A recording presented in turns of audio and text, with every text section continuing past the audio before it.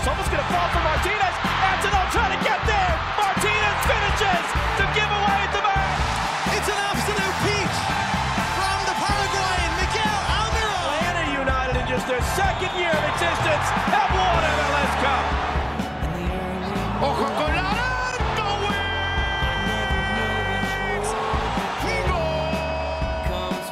Fashion Final JCM Jones with you. Joe Patrick is over there. He's from 92.9 The Game and Dirty Cell Soccer. I'm from MLSsoccer.com, aka the Mothership. And I'm from a place where May has been a very, very bad month. Please make it stop. Please, please, please, please. Please, please, please. Everything sports hurts. Everything maybe real life hurts too. I don't know. I can't figure out where the sports hurt ends and the real life hurt Oh no! starts. so let's talk Atlanta United then, man. Yeah, let's do it. Definitely feels like the low point of the season, and maybe the low point since like sometime shortly before Gabriel Heinze got fired, perhaps. Yeah. I'm not trying to allude a fun topic. We're gonna hit on harder later. Oh no! Isn't that fun? I think I think these are totally different situations. But yeah, I mean, I think from the fan base, I think that's how fans feel, just in having talked to some people over the last couple of days. I wanted to reflect, Sam, on our text conversation that happened at around 6:30 p.m. Saturday night, where I said some of this we can't say on the show. No Zelarayan for Columbus. Oh, yeah. They better win. Yeah. And of course they didn't. It just goes to show, as bad as Columbus has been this year, and especially just on the current run of form they are, then without Zelarayan and still to lose. I mean, you can't really overstate how bad this loss was. I mean, they should have been taking these 3 points, and it's pretty devastating that they didn't. Joe Patrick, in 2020, how many away wins did the Columbus Crew Soccer Club, as they were called at the time, have? Over under 0.5. Oh man, I guess it's probably under, isn't it? It's under. They had zero. They had zero in 2020. They won MLS Cup, but they did not have a single away win. That's wild. In the regular season. God, what was it last year? I can't remember year by year. I know that this was the 5th road win for them. So this is like since historic. The end of 2019. This is like historic for them. Yeah, exactly. This was huge. Oh my gosh. They had won once in their last 10. They had lost to Detroit City FC in the US Open Cup a little bit ago. They were really, really, really struggling, and they were missing their best player. And it didn't matter because they scored early, and that was the whole game. I hate to say it, but for as much as I kind of thought Atlanta United would win the game, just because when you look at the teams and you see the talent disparity that Atlanta has, and I think that's one reason fans are so upset this weekend, it's not that surprising that they were able to do this, just because it's the same issues plaguing Atlanta United that cropped up in this game, which is the set piece, obviously, and for it to happen in the first minute is devastating because it allows Columbus then to just sit in a defensive posture basically for the entire game. And then obviously to lose a player during that sequence too, which we're going to talk about, just adds to another kind of conundrum that Atlanta United's been facing this year with the injuries.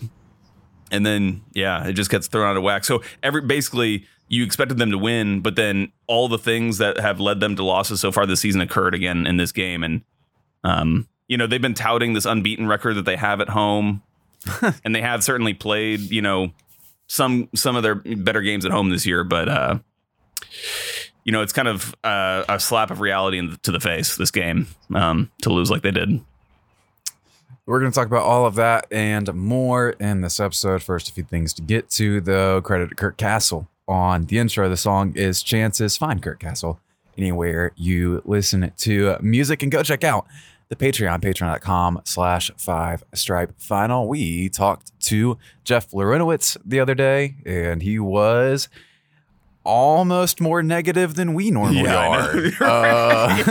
He was. Yeah, it was awesome. It was a great interview. I thought it was actually one of the best conversations that we've had about Atlanta United with anybody, but those conversations always tend to happen with Jeff because he's so kind of open and honest about everything that he's feeling. So it was awesome. And I would highly recommend, if you're not a patron, pay the whatever, however, the $5, at least for 1 month, just to hear that thing, because it was a really good conversation. Also have a few other interviews up as well. The doctor episode is out, when increasingly relevant even still today, where we talk to a specialist about Achilles injuries, ACL injuries, and the recovery process from that. If you just need an extra dose of bleak in your Atlanta United outlook on the world, also a whole bunch of other fun things as well. Training ground reports, video review, Avril Lavigne conspiracy theories, because I'm saying thanks to everyone for donating to Charity Bowl. It's been a heck of a run here on patreon.com/5stripe final. Y'all go check it out and join the world famous 5 Stripe Final Discord. All right, Joe Patrick, let's get to it. Let's do the world famous sad business time jingle. I just like slow it down and like pitch it over. Right. It's fun. Oh boy. Sad business time. Joe Patrick, and guess what? We've got to talk about more injuries. More. They just don't stop. They just don't stop, do they? It never ends. Andrew Gutman, out 2 to 3 months with a quad tendon injury. You have tendon capitalized like you're posting something angry on Facebook. Yeah, message board ranting style capitalization there. It seems to me like the tendon is actually like a worse version of like a quad. Like normally when you hear a quad strain and you're talking about, similar to a hamstring strain, just like some sort of tear within the larger muscle, and the quad is like one of the biggest muscles in the body. There's your anatomy lesson for the day. Mm-hmm. I don't know why I said that. But the tendon is actually like kind of closer to the knee, to the joint where it meets the knee. So seems bad, seems worse. I don't know, but it's going to keep him out for 2 to 3 months, which I think is worse than what a normal like quad strain would be. So that's pretty brutal. Everybody probably knows about that one already, because that one happened about a week ago. But obviously the more relevant one that happened in this Columbus game was Ronald Hernandez going down in the first minute. And it was kind of, to even just add to the misery of it all, it was kind of like friendly fire where he and Bobby Shuttleworth kind of collided into each other, and Ronald Hernandez got bent over, and they said they couldn't even really examine the knee because there was so much swelling, which is just awesome. Sarcastically, of course. So, so that's going to be bad. So now they're down Gutman on the left. They're down Ronald Hernandez, who was filling in for Gutman on the left. They have Brooks Lennon. He's like the one surviving fullback this team has. And Caleb Wiley has been injured with an ankle injury, but he's going to come back, and he better cut his toenails, because he's going to be running a lot and playing a lot over this next month and a half, 2 months. That he doesn't have proper hygiene there? No, I was just always told that once my freshman year of basketball practice. The coach told us to cut our toenails because we were about to start running like crazy in practice. And I don't know. I always say that now for some reason. But and I never understood. I never had issues when I ran in high school with my toes, and I wasn't really keeping up with my toenail length. But anyway, fascinating. Yeah, yeah, right. So it's just something that stuck with me. But anyway, I mean, you're not putting enough respect on Mikey Ambrose's name. I don't think he played 39 whole minutes, Joe Patrick, before he got subbed out after being subbed in. I think. Yeah. So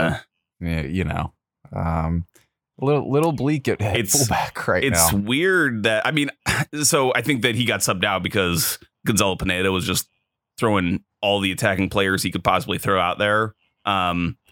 Because Ambrose has played like 720 minutes. He's played 90 minutes in 8 games so far this season for Atlanta United too. So it's not like fitness was an issue for him in this one. And quality is an issue, which is something I think we're going to talk about a little later. But I have a question for you, Sam, and sure, we'll both give our answers to this. But with all these injuries now, the summer window is approaching, July 7th, I think, is it? So that's in about a month. What would be the one, if you could pick one position that you could acquire to reinforce? Center back, fullback, goalkeeper. What are you picking? I assume it would be one of those. Maybe it's not. The most difficult thing about it is you have to make short-term decisions with long-term consequences. Right. Right? Because if you're bringing guys in for just this year, they probably aren't going to be all that good. Right. Right. But if you bring in someone long-term at center back, Miles is going to be back eventually. Mm-hmm. Right. So you're taking a risk there, potentially log jamming that and causing issues. The two positions where I think you see the most long-term openings, right, is our goalkeeper and some kind of 6, some kind of ball-winning 8 midfield position, right? Mm-hmm. If I had to pick personally between all that, well, it's tough because clearly the gap at goalkeeper has become a chasm. Yeah. It is extremely weak, while midfield is just mid, right? Yeah. So it's tough to decide because we've talked about it before. Goalkeepers don't necessarily have that much of an impact relative to other outfield players. Mm-hmm. In MLS, I'm rambling here because I'm struggling, and you can kind of see the process here. But I think so much of it depends on who they can get out too. Yeah, I don't think this team is going to be the same as far as the roster goes by the end of the summer. In my opinion, I think people are going to be gone. Yeah, I think they're almost kind of forced into making some changes, even if just for like the optics. I mean, again, you never want to, the old cliche, like we're not going to make a move just to make a move. But at this point, if you were to like stand pat during this transfer window, it would kind of send a message to fans that you're like kind of giving up or just kind of succumbing to all these injuries. And we're back to posting punting gifs on Twitter right. like we did in 2020 for every single move they made. Yeah. For me, though, it would be a goalkeeper because I feel like that is the one position, and you were just alluding to it there, Sam. It's the one position where you really can kind of set a long-term plan in place just this offseason. As devastating as it would be for Brad Guzan, and hats off to him for kind of sticking around and being a very vocal person still at the training ground and even on match days in the locker room talking to players and stuff. I think that with his age and the injury and how the Achilles injury relates to playing the goalkeeper position, where you really need to have those springy jumps and be able to reach the corners and stuff, I think that's one where you can say, okay, we're going to need a new starting goalkeeper going forward. And this might be a time to acquire one, especially when you look at, Bobby Shuttleworth. We've talked a lot about his saves or lack thereof. And I think he's got like close to like a 50% save percentage where like teams, he's faced like 21 shots and given up 10 goals or something like that. So that's a pretty terrible rate. But also I just feel like if you get a better goalkeeper who's better at commanding the box, you can actually mitigate some of the issues that we're seeing with the set pieces. I feel like he has not been nearly as kind of dominant as he needs to be in terms of coming out and claiming balls in the air and just being decisive in some of those situations. And I feel like that is an area where a veteran proven goalkeeper could really help you. Which one? I have no idea. I have no idea what the goalkeeper market looks like. Very hard to judge goalkeepers externally, but that's where I would right now plan to devote resources, just because you can put something in long term. Yeah, I think I agree with that. The long-term prospect of it just simply means you can get more quality in. Yeah, exactly. Right? Yeah. So it's a tough position. Again, I think me and you, if we both had our way, it would be a somewhat not chaotic transfer window, but an active transfer window for Atlanta United. So we'll see. I imagine a few things come in. And I would just want to just add one more little bit to this, which is not about the transfer window necessarily, but Caleb Wiley and George Campbell, when you before they started playing kind of regularly in the first team, you plan it out in your head and you're like, Atlanta United's going to be doing amazing. They can just delicately come into the team every once in a while to perfectly, progress their development at a perfectly scalable rate, and everything will be great. And now these two players are being absolutely thrown into the fire, and it's like swim in the middle of the ocean or die or sink. Which and your only life preservers are Alex Tejan and Mikey Ambrose. It's not going great. Yeah. maybe it'll be good for them. Who knows? If they live to tell the tale, then it will be good for them, I guess. But yeah, these guys Long-term, sure. They're going to get a lot of playing time. And Caleb Wiley is 17 years old. I mean, it's. Whew.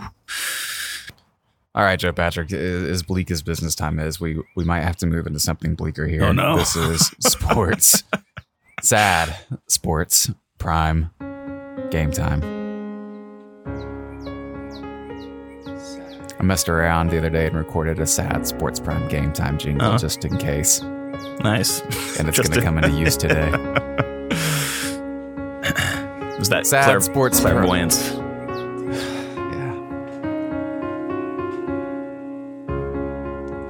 Sad sports prime game time. It's sad sports prime game time. It's sad sports prime game time. Sad sports prime game time. Joe, Patrick, and first and foremost, I guess we have to mention once again that you can't teach tall. Can't do it. No, can't do it. You apparently can't teach like reacting to things in the box too, but you definitely can't teach tall. No, you can't. That was an absolute calamity what happened in the first minute there. Gonzalo Pineda was clearly upset. He doesn't really show his negative emotions too much in press conferences, and that was as upset as I've seen him. And honestly, for him, it wasn't even necessarily just about the set piece. It was about the fact that Atlanta United started with the ball in that game and immediately turned it over and got countered to give up the corner kick itself and just put themselves in that situation. And it's like they weren't switched on. They weren't ready to start the game. And that's just become all too common for this team. And I don't know if it's too early to kind of get into this, but I do think that the team will go to a back three to get George Campbell in there for the tallness. I think you can't teach tall, but you can try to insert all the tall players that you have. And I think that by adding George Campbell, in addition to the two center backs that are already out there, that gives you some defense in better defense in these situations. But I don't know what else to say, to be perfectly honest, about these set pieces, because it's like, it's kind of what unexplainable. Can we say? Right. Like if we could say anything that was like, oh, just do this, right, then, we wouldn't be podcasting. Right. We'd have real jobs. Right. So it's just frustrating to watch over and over again. Clearly everyone involved knows it has to be fixed. But when you're,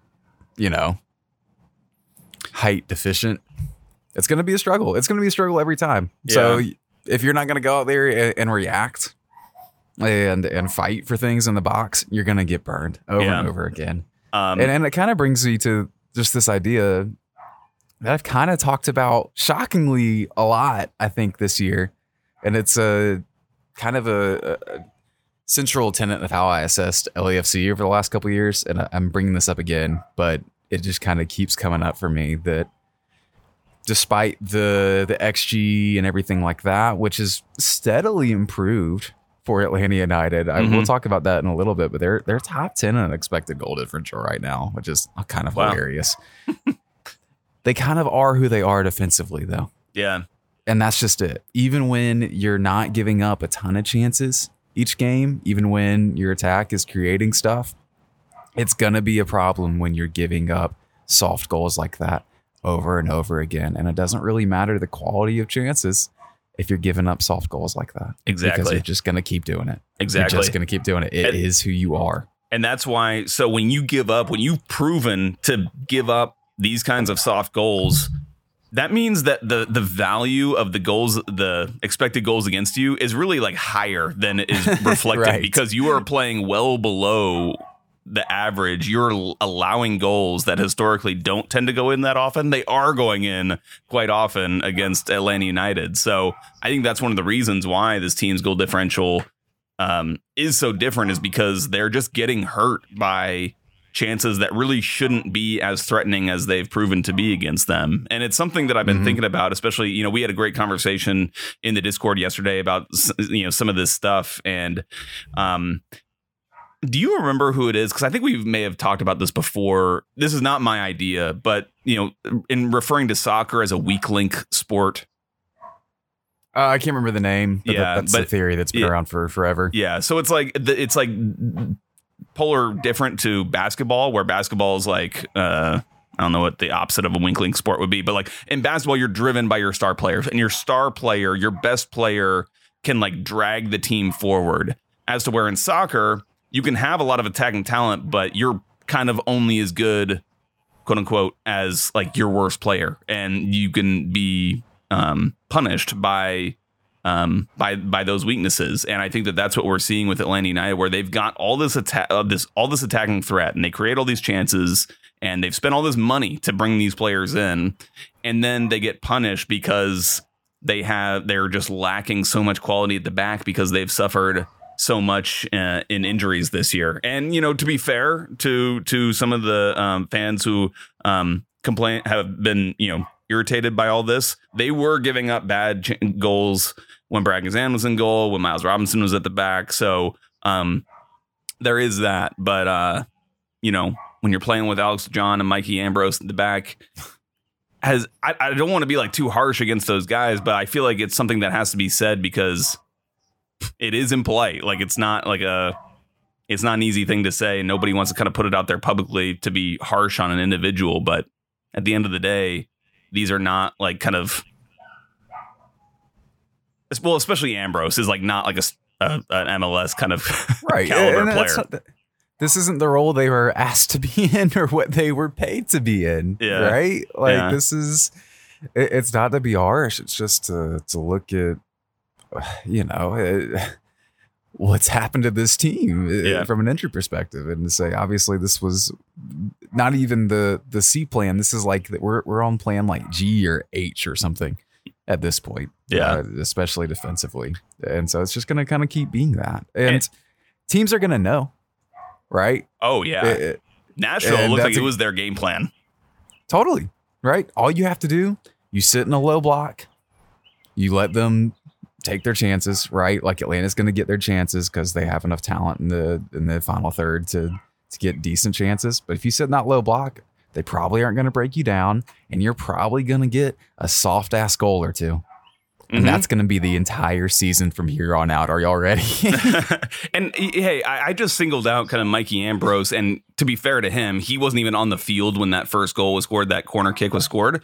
And so I think you can make like a similar argument against a player like Alan Franco, who is like we think of as obviously a much better player, clearly an MLS starting caliber player, potentially, you know, one of the a good MLS center back, but he has this glaring weakness of defending balls in the air. And so teams can go after that weakness. They can really attack it.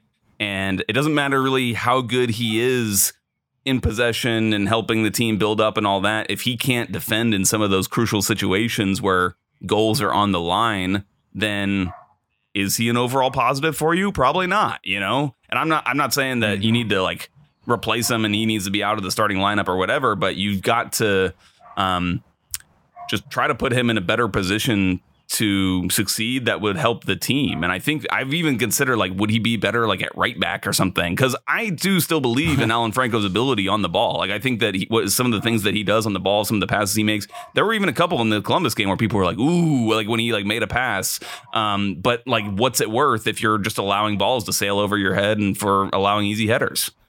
And his underlying numbers reflect that. We keep having like a running joke in the Discord. I think Akshay will keep bringing up Alan Franco's goals added, which continues to be very, very impressive. And it's largely down to his passing. And because of the fact that goals added can't see Alan Franco not jump at balls. Yeah. Right. So there is talent there. And you may be onto something with the right back thing. Hell, Franco Escobar did it for a bit. Right. Yeah. So it could maybe, I don't know. I think they're going to go to a back three. So I'm like pretty certain they're going to go to a back three, especially when you have to bring in Wiley. You don't want to put like full left back responsibility on him. So I fully expect this team to go into a back three, which I think is the best position for Alan Franco. That's when we've seen him play at his best, when he's played as a right-sided center back in a back three. We both have, had our issues with this team when they've been in the back three. They get a little bit stagnant. They get a little bit pushed back. But I think that's what they're going to do, because they got to figure out some way to solidify back there. So Patrick, who are the wing backs in this situation? I think it's going to be Brooks Lennon and Caleb Wiley as the wing backs. Okay.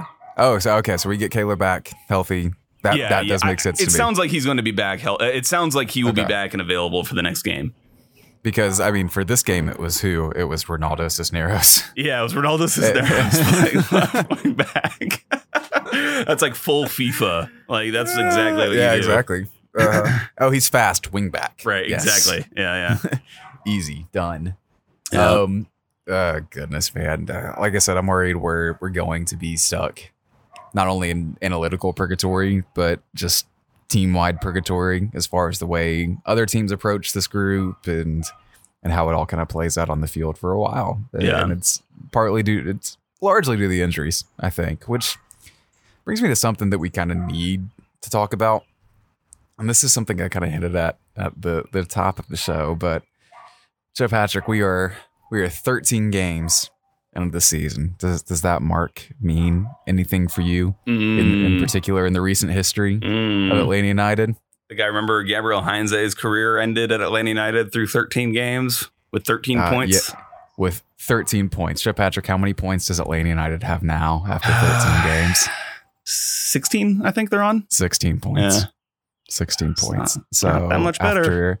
After that miserable start last year that got a coach fired, Atlanta United has been one win better.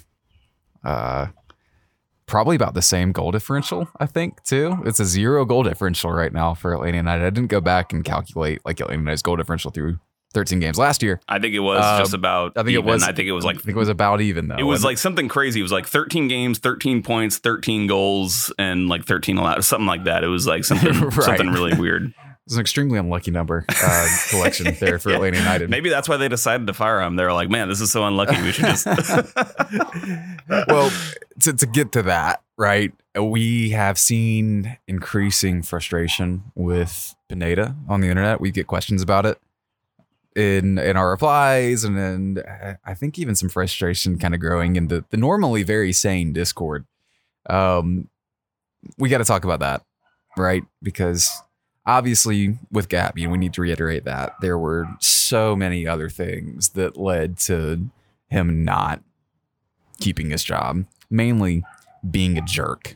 That was the biggest one, right? Yeah. In addition to playing much, can we like at least definitively say this has been way more interesting soccer to watch than whatever the hell was going on 100%. in the first 13 games last year? 100%. Yeah, definitely. Right. Definitely. So bonuses in Gonzalo's favor, right? Here's where I'm at. All considered, I think, yes, there are potentially some criticisms to have about Atlanta's inability to find a tactical identity, right? And their ability to execute in the final third. That being said, right, I think there is more blame to go around for the injuries, right? Mhm. Obviously being the big one. Mm-hmm. And the roster construction as well, not really being tailored to any particular identity to kind of set in place, right? So when you kind of mix in that fact of like Atlanta has played the same lineup maybe twice this entire year at most, right? The DPs have all played together for like 45 minutes or something like that at this point, which was this 45 minutes in this game, right? When you take all that into account, it's really hard for me to blame Pineda in any way.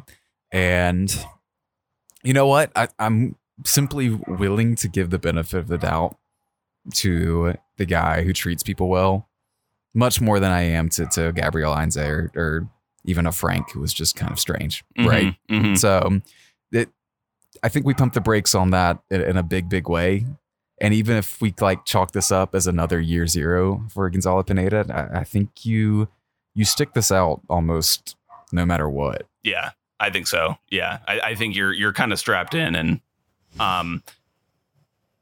it is just so difficult for him. And remember, this is actually, he's still very early in his head coaching career. He's not even a year yet. Yeah. So he's still learning things, I'm sure. And this is not to say that like every decision has been right, or, he couldn't have made better tactical decisions in setting up the team or whatever.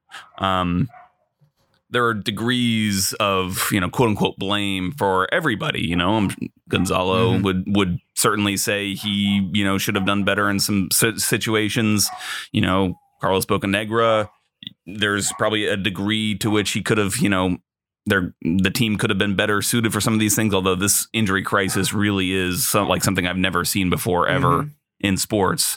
And, I'm at the point where it's like, I feel like we don't talk about the players enough, just kind of not doing the job that, they're supposed to be doing and things that it seems like they should be doing on the field. And so the players take a lot of blame, too, if we're trying to figure out, who is to blame for where things are right now.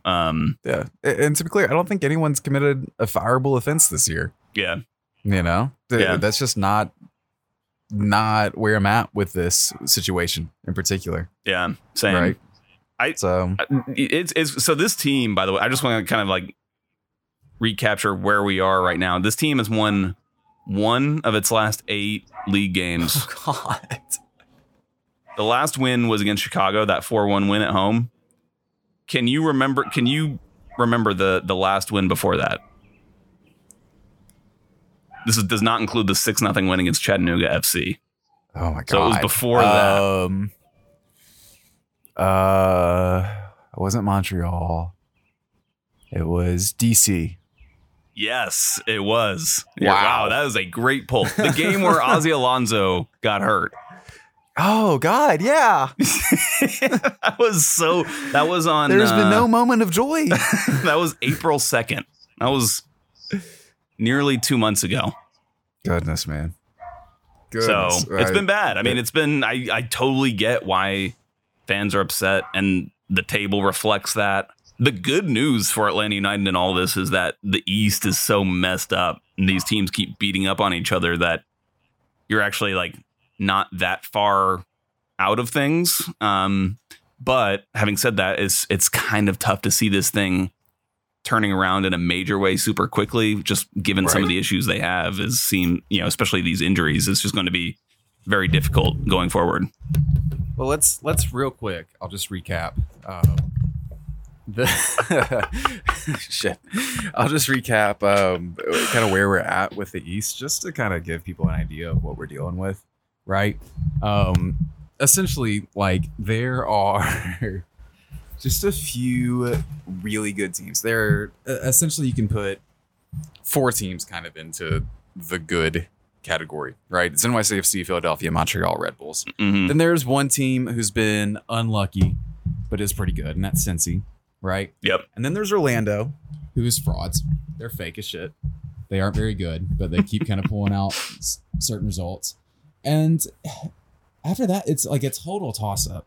Right? It really is. It's essentially leaves you with 2 or 3 open spots is what I'd call them in the East, to where, those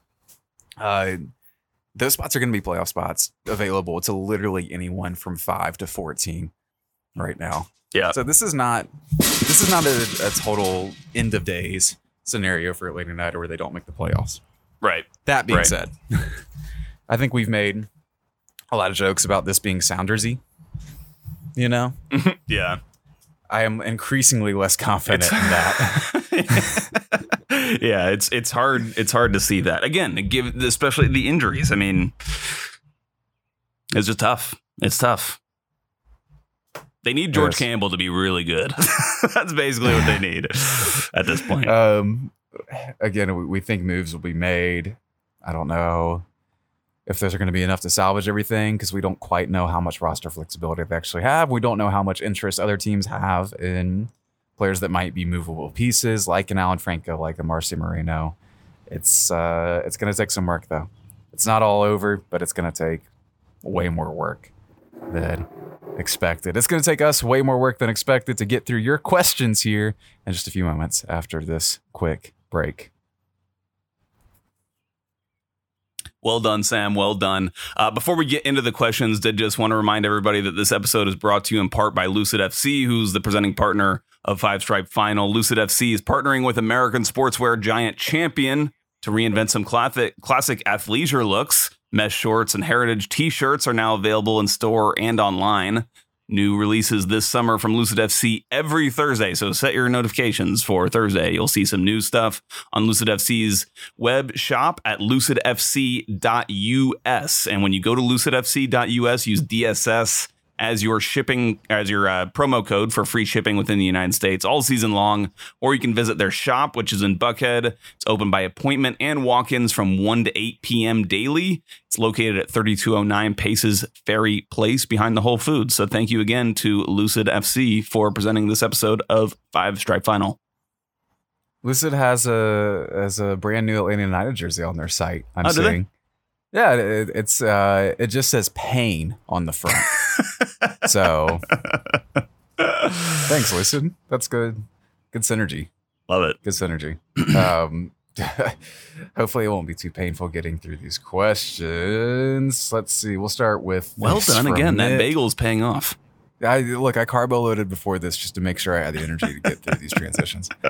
Nick says, heave, sigh. What should the realistic expectations at this point in the season be? And to add to that, John Nason asks, is this actually what is known as doing the Sounders? Are we all being overly dramatic? The Sounders in the years they did make these second half runs did have injury issues at times. That was a part of it. It's a part of their slow starts. They also found ways to bring in Nico Ladero. You know, right? Yeah. So it's tough to say that Atlanta United is going to have a similar luxury, and with the nature of the injuries that we're having, the season-ending nature of those injuries, it's really, really tough to see the Sounders narrative kind of play out. What is playoff spot usually about 45 to 50 points? Not quite really on pace for that right now. I think it's very close. It'll be interesting down the stretch, but don't be surprised if this team doesn't make the playoffs at this point, right? I think that's maybe the realistic expectation possible, considering the injuries. I mean, let's remember that after Gonzalo Pineda was hired last year, Atlanta United actually, I think a lot of people forget this, but Atlanta United points wise, I think they were either first or second during that time period when Gonzalo Pineda was manager last year. That was doing a Sounders. Yeah, honestly, yeah, right? It was. And they not barely got in, but I mean, they didn't host a playoff game. So they're going to need some sort of similar turnaround. And to your point, Sam, with the nature of the injuries being season long, makes that much, much more difficult to be able to have that kind of a turnaround. So you never know. I mean, maybe, again, George Campbell could step up. Caleb Wiley could prove to be a revelation. But it's going to be very difficult. And I do wonder when we talk about this transfer window, whether you being Carlos Bocanegra, Atlanta United's front office, would be willing to part with a player in order to give yourself some room to bring in a player that you think you need to have that turnaround. I'm specifically thinking of, you've got so many attacking players. Would you be willing to sell one of them? What about Santiago Sosa, who clearly there was a market for him prior to Atlanta United bringing him in on transfer. He hasn't really kind of found a space so far this season in the team. Just, I think a lot of that is injury induced, but the midfield kind of seems to be settled right now. Maybe he's a player that could be looked at. I wonder whether there are players who could still be departing. Because I know there was obviously a lot of uproar when Jake Mulroney was sold off to or traded to Orlando prior to the previous transfer window closing. I wonder if there might be more of that just to kind of give themselves some more room to operate. Well, what's your realistic expectation at this point? For this team, considered. I mean, I think the realistic expectation is to make the playoffs.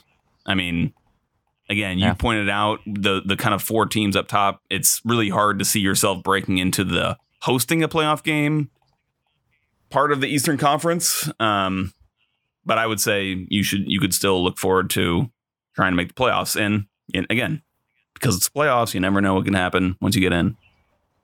Exactly. Pierce asked for a letter grade for this part of the season, given the circumstances. That's a tough one, considering the circumstances are hot trash. I would give it like a C. Yeah. But like C's get degrees. really I'm not hard. sure if there's like a degree coming. I don't know. It's difficult. It really is. Yeah. I almost feel like you have to divide the grades into like the different aspects of the team. I would give B's to this is gonna make people irate. I would give a B to Carlos Bocanegra, if not an A, maybe. Like I really think that this roster was like incredibly well stocked coming into the season. Even like the signing like Ozzy Alonso was universally applauded by everybody, us included. And then of course he goes down, changes things. All these players who have been lost. You lose one of the best American center backs. You lose obviously your captain and Brad Guzan, who I think we're starting to see how losing him really is a loss outside of just whatever he gives you actually physically at the goalkeeping position, just in terms of him being an organizer, him being kind of a leader. I know we kind of we overlook that a lot of times because we're kind of more analytical, but really is important. And I would give a relative like a B minus, I guess, to Gonzalo Pineda so far this season, and I would give like a D to some of the players. You know, like Alan Franco has been really, really bad. Some of the players have really disappointed so far this year, and it's been the onus is really on them. Yeah, I think that's all fair. I like your B grade, I think, for the front office as far as this goes. I mean, I obviously have my thoughts, right, about how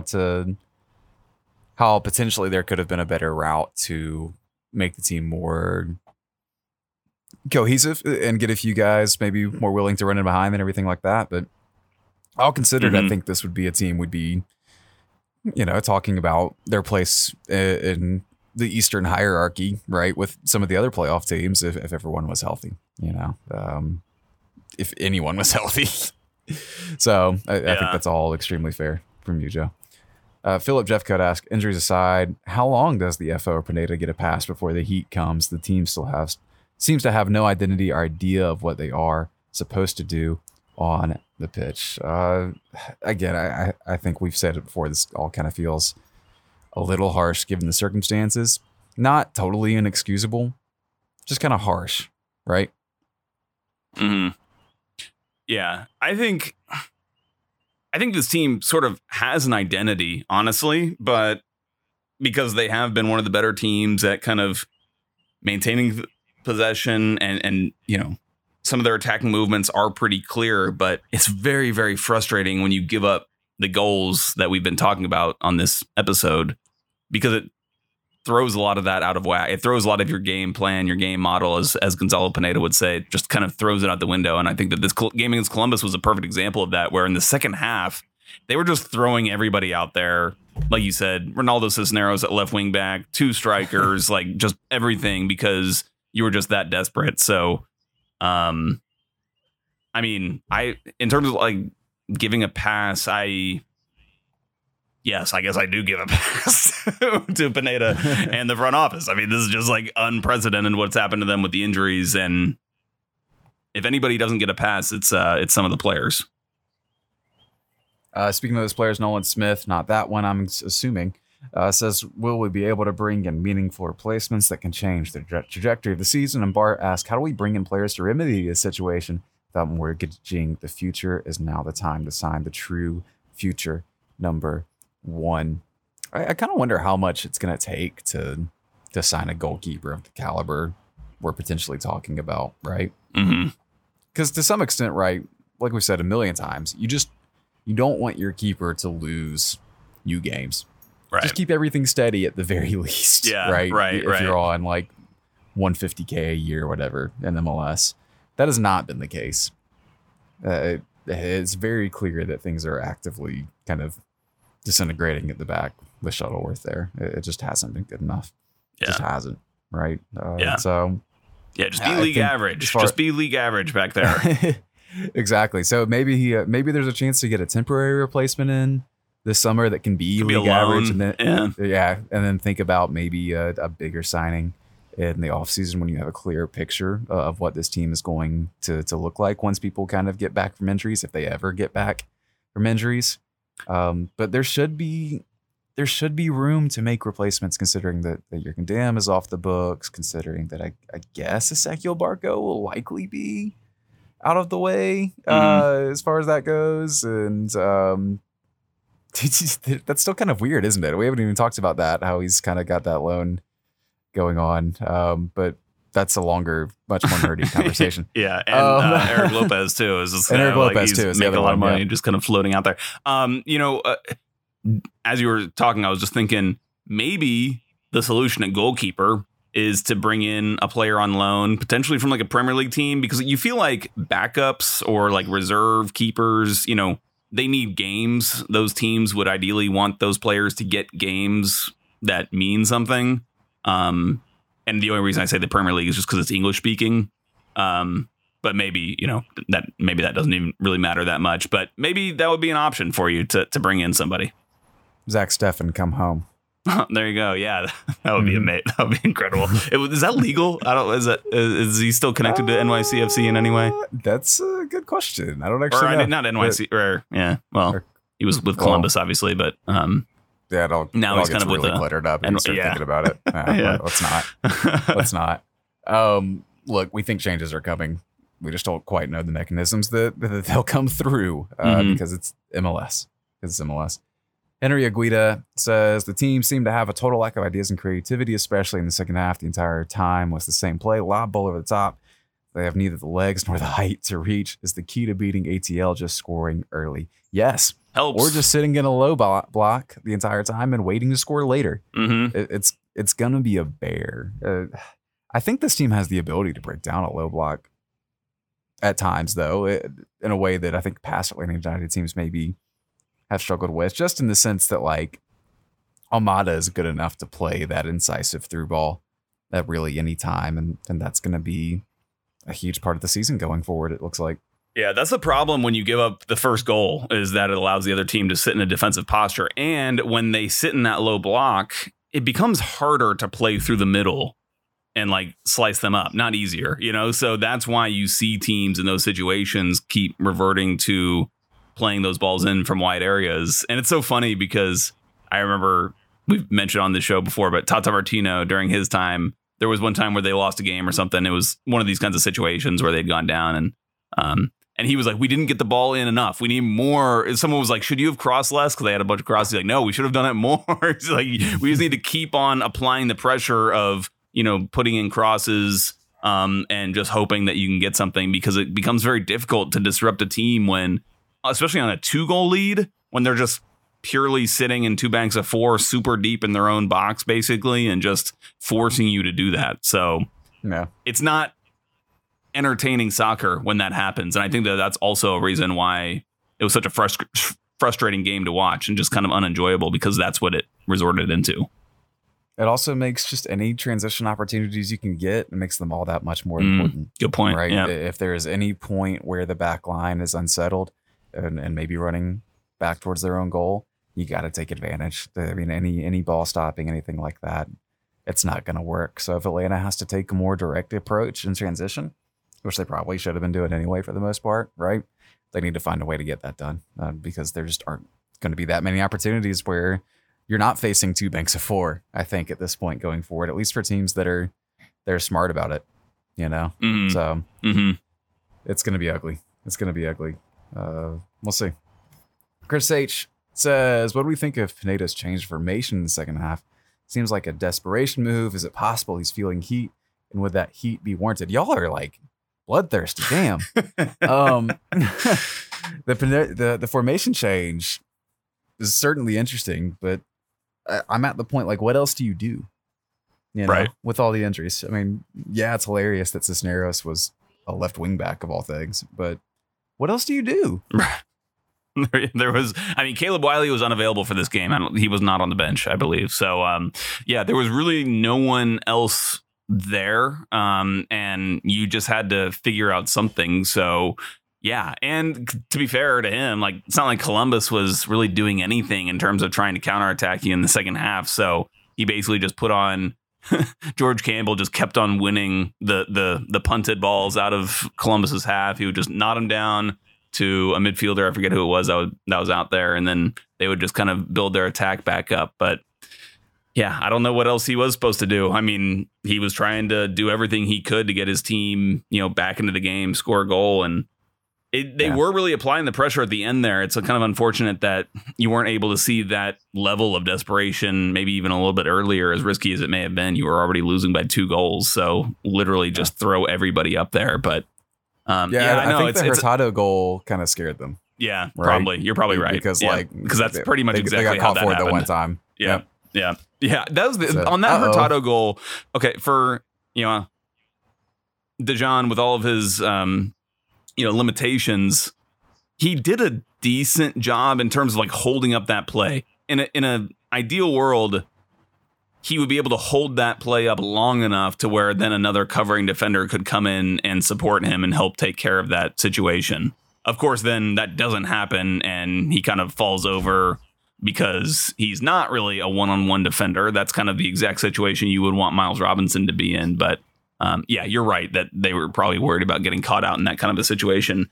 It's tough on Pineda, man. Like, this is just how people feel. So that's just the way it is, I guess, when the team is in this kind of situation. But honestly, for me, I don't see like any heat on him at all, to be perfectly honest. Like, they're not gonna make a move, and nor should they. I think Gonzalo Pineda is a good manager who has done a lot of good things with this team and this club that aren't necessarily evident on the field, like on game days, just in terms of culture change and things like that. So yeah, it's a tough one for him.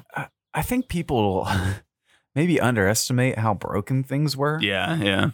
Like really, really broken after going from the disaster of 2020 with Frank into the insanity of Heinze, that it takes time to repair all that. Those kind of things can set a club back a couple years, and we're kind of seeing that timeline right now, to be totally honest. So I don't know. I think some patience is warranted. Like, we see it. Sure. We see it at trainings. Like, the trainings are competitive, really competitive, and you'll see Gonzalo Pineda out there, being really active within the session in terms of giving instruction or motivation or criticism at times. Like, he does it all. And he's just trying to get the best out of his team. And you also see some of the bonds that players on the team have with each other when they're out there, or even like after the training sometime. Who was it? There was like a group of players that were just like out there tanning the other day. It was like Gutman and Dejan, just like literally like sunbathing. Yeah, exactly. Of course, needed it. Damn. No, it's y'all calm down. I will point out that Jeff Patrick, we talked about Atlanta United only being 1 point better than they were last year at this point, but this is the second straight year that Rob Valentino has taken over as Atlanta United manager in the 14th game. Could be a sign for the positive. Could be just what they need. Could be just what they need. Before we get into rapid fire, can I add a question that nobody asked and we haven't talked about? How do you think Joseph Martinez played over the 45 minutes or whatever? Something about Joseph Martinez. Make up the question. The only reason I want to bring this up is I did want to say, I just want to kind of relay this to fans. After the game, he was like he was sitting in his locker. Both knees were iced up. That's probably pretty normal. It's not normal for the rest of the players, but for him, as of recent, whatever, we all know the issues that he's had with his knees. I would say that, when he was asked to answer questions, and thank you so much, Joseph, for talking to the media. The way he stood up was like an old man getting out of his like rocking chair or something. It was like he was definitely like kind of grimacing and slowly standing up. Again, it's the first game he's played. He was not anticipating playing the 45 minutes. I asked him if he was like, I was kind of curious as to whether he was like offering like at halftime, like, put me in, I'm going in, I'm determined to be in this game. And he basically said that he went out to warm up thinking there's no way I'm going at the start of the second half. And then he found out that he was. So he was willing to do it, but he was not expecting it. So just wanted to throw that out there for how he was kind of feeling after the game. There are worse times to do it, right? Before an international break. Yeah. True. So you can get a few extra minutes and then rest up over the next couple weeks. True. Continue getting healthier. Continue True. getting healthier. Joe And- Patrick, but I hope think you're... that this will still will be had the transition. this will be. They'll work him hard. I mean, he'll get a couple days off, but they will work him hard because he needs. Yeah, you need to get fit. You get fit by working hard, not by resting necessarily. So. Joe Patrick, we're going to work you hard right now in I knew you could do rapid it. fire. Got the transition back. Michael Biederman asked, Guzan is a few weeks post-op from a terrible leg injury. How many attempts would it take for you to score a PK against him right now? One. He can't move. So long as I don't miss What the is goal, this? I think I could probably score.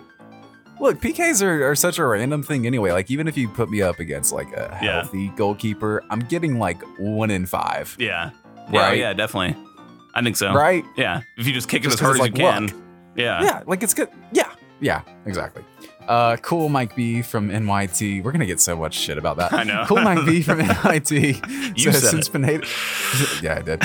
Since Pineda got a red, do we get a new manager balance energy the next game? We may like I said, 14 games. Right, Valentina takes over. This is the formula now. I love this vibe. United. I love this vibe. Mm-hmm. Akshay Swearan says, what breathing exercises do you recommend to achieve Zen while watching bad soccer? I like square breathing.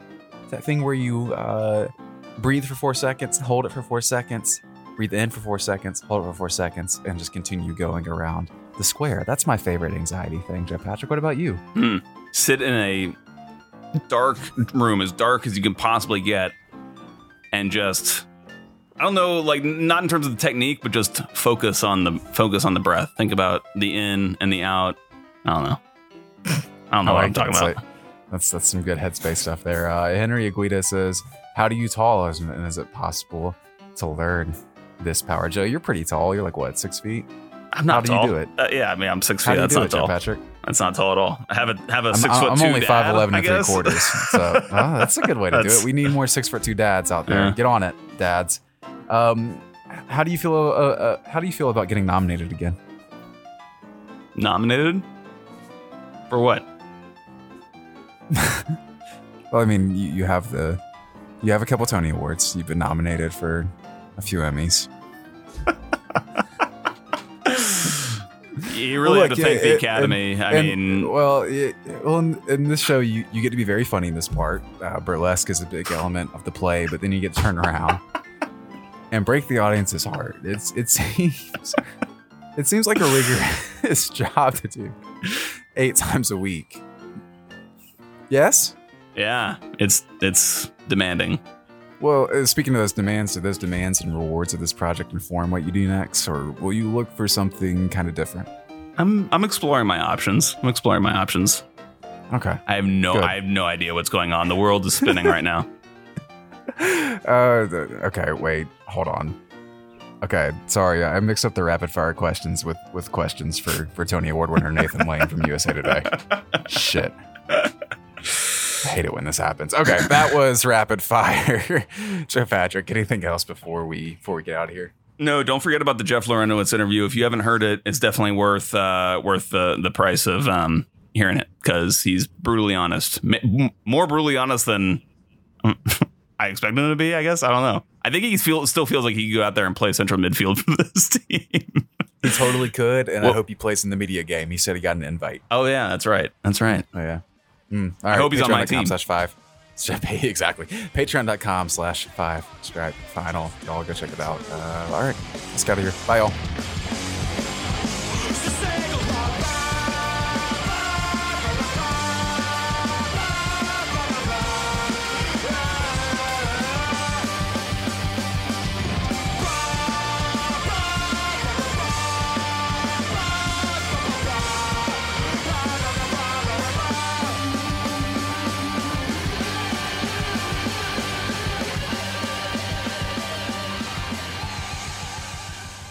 Thanks for tuning in, everyone, to this completely arbitrary internet content piece.